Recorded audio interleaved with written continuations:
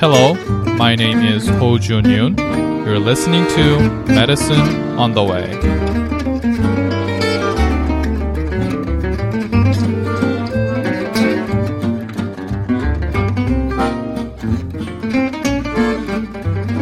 It is September 2013. This is episode number 20, and today's topic is spinal epidural hematoma. In previous episode, we covered etiology and pathophysiology of spinal epidural hematoma. We are going to continue on by starting with clinical findings of spinal epidural hematoma. Severe acute neck or back pain in the location of the hemorrhage radiating to the extremities is the typical finding of spinal epidural hematoma. Sensory and motor deficit, precis, flaccid paralysis with hypoflexia, bowel dysfunction, and urinary retention can be observed. The mean time from the onset to full clinical presentations is estimated to be 15 hours. In other recent studies, this progressive interval, however, varies from 30 minutes to 6 months. Based on the size of hematoma and the progressive interval, Reddy and Rao define 4 clinical courses of spinal epidural hematoma, and they are fast spread of classic hematoma, root compression syndrome of repeated small hemorrhages, organization of hematoma with recurrent small hemorrhages, and rapid symptom development with fever after transverse myelitis. There may be atypical symptoms before showing clear neurological deficits. A case of spontaneous spinal epidural hematoma was reported in Michigan from a 58-year-old who presented with flank pain and constipation. Without abnormal neurologic deficits, the patient was treated with analgesia and discharged. The patient returned with persistent pain and began to show weakness of extremities and paresthesia 2 days after the discharge. Another recent case from Vermont presented with an atypical chest pain. The pain was substernal, radiated to the left infrascapular region, and pleuritic on palpation. With negative electrocardiogram and cardiac enzymes, the patient was prepared for discharge. Fortunately, leg weakness began just before the discharge and a hematoma was found from the imaging study. Here et al. Stress clinical picture is less specific for pediatric patients. Rather than severe weakness or sensory deficits, abdominal pain or poor feeding are prone to occur. Magnetic resonance imaging, or MRI, is the diagnostic method of choice. MRI differentiates between disc hernia, tumor, infection, and hematoma and demonstrates the extent of the lesions. Hematoma can be described as long segmental fusiform axial mass, shuttle-shaped, crescent-shaped, strip-like, or dumbbell-shaped. Brown et al. Explains the evolution of spinal hematoma from the MRI findings. In the hyperacute hemorrhage, iso or hypointense on T1 and hyperintense on T2 images are seen due to intracellular oxyhemoglobin. A peripheral hypointensity may be observed because of the degraded blood cells.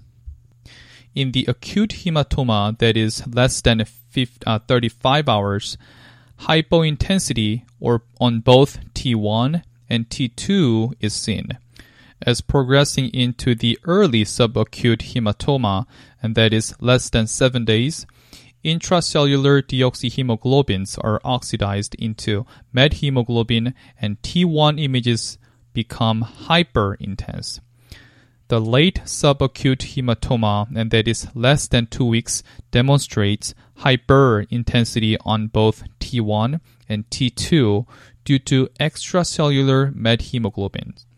The chronic hematoma, that is more than 2 weeks, shows hypo-intensity on T1 and T2 images because of ferritin within macrophages and paramagnetic hemosiderin.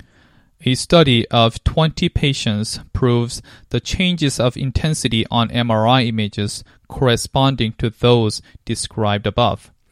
Another study of 23 patients with spinal epidural hematoma also provides similar findings on the MRI intensity changes. The most common area of spinal epidural hematoma is posterior cervical and thoracic spine. These hemorrhagic locations coincide with the extensive venous plexus of the cervical spine and the narrowed spinal space of thoracic. Although the location of hematoma may vary based on the presenting location of pain, several clinical studies support the prevalence of spinal epidural hematoma in the cervical and thoracic spine. Sensitivity and specificity of MRI have not been calculated. Because the intensity of a lesion over the course of the hospitalization has to be evaluated in timely manner, other imaging modalities seem an inappropriate replacement for MRI. Computed tomography myelography is a potential alternative imaging study. CT may differentiate hyperintensity of hyperacute hematoma from the adjacent fatty osseous tissue. However, its sensitivity and specificity are poor. Periodically rotated and overlapping parallel lines with enhanced reconstruction, which is known as propeller, MRI with diffusion-weighted imaging can provide improved finding of acute spinal epidural hematoma. Gadolinium-enhanced MR arteriography can further detect arteriovenous malformation. In addition, other blood studies, including INR, prothrombin time, activated thromboplastin time, and platelet count, may be required to confirm the diagnosis.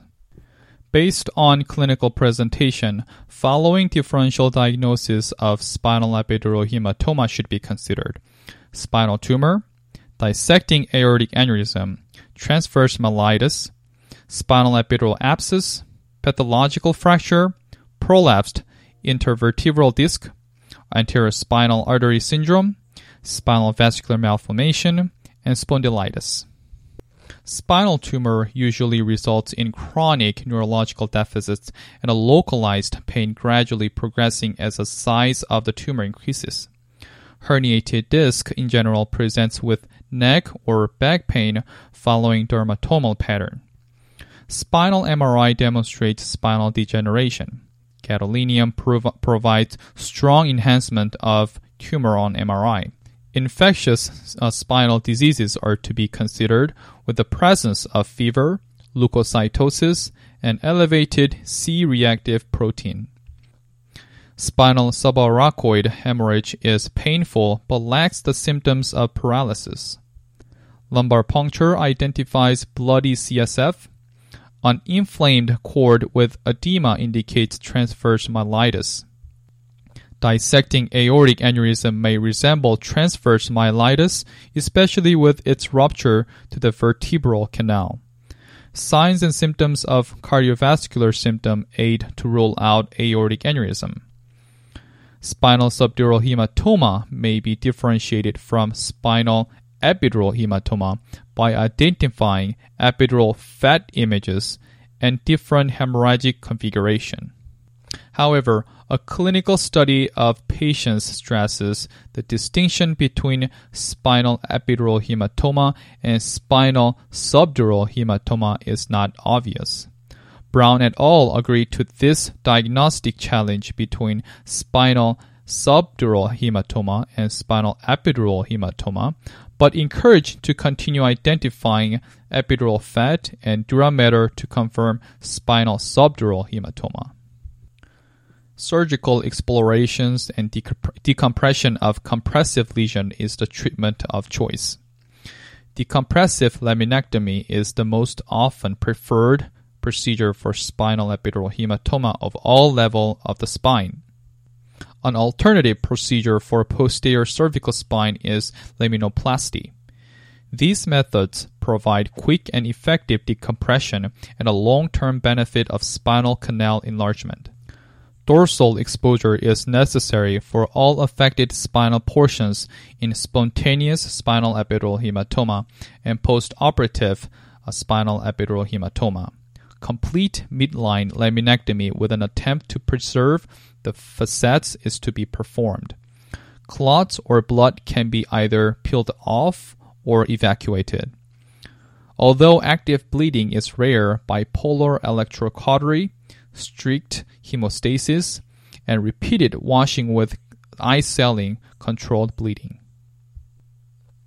Even though the consensus is a surgical decompression for spinal epidural hematoma, there appears to be some disagreements on whether the surgery has to be undertaken urgently versus emergently.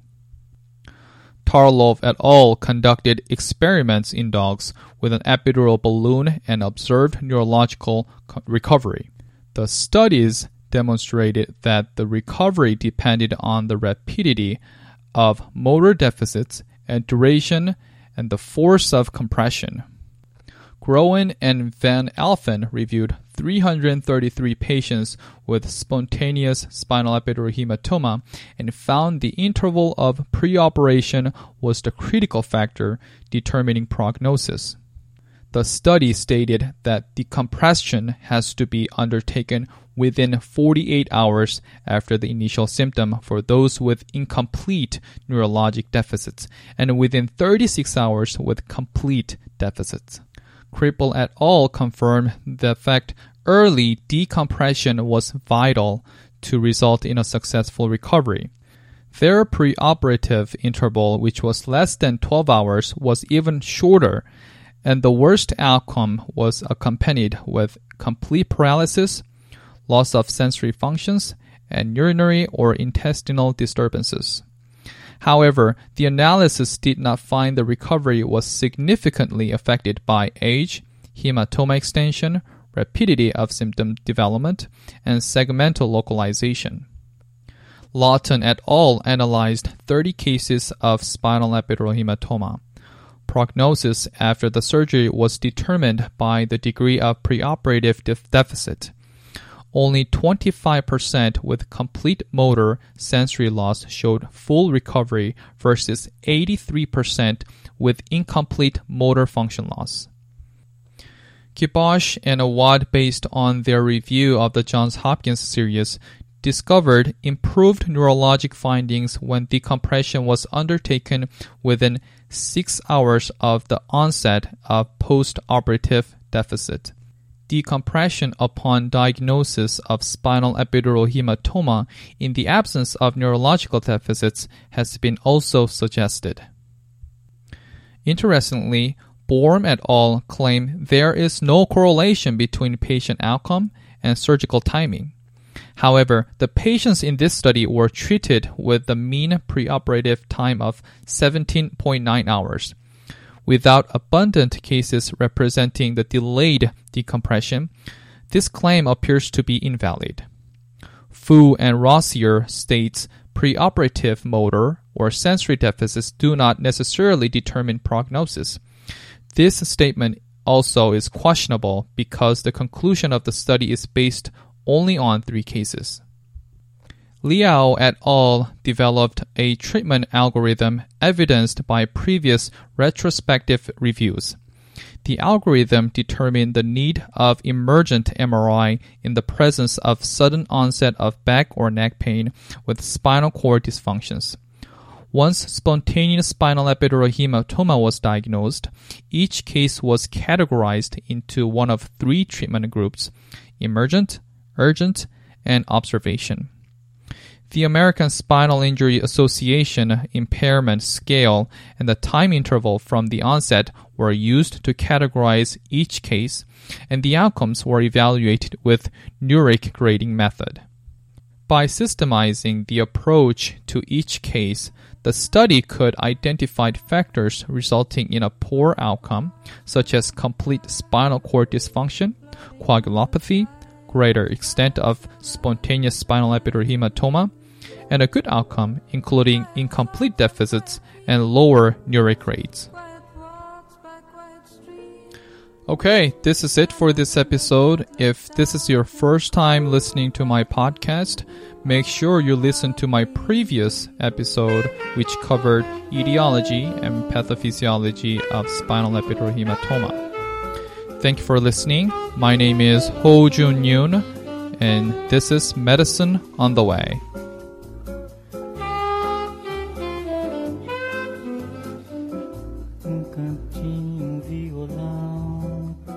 Esse amor, uma canção pra fazer feliz a quem se ama.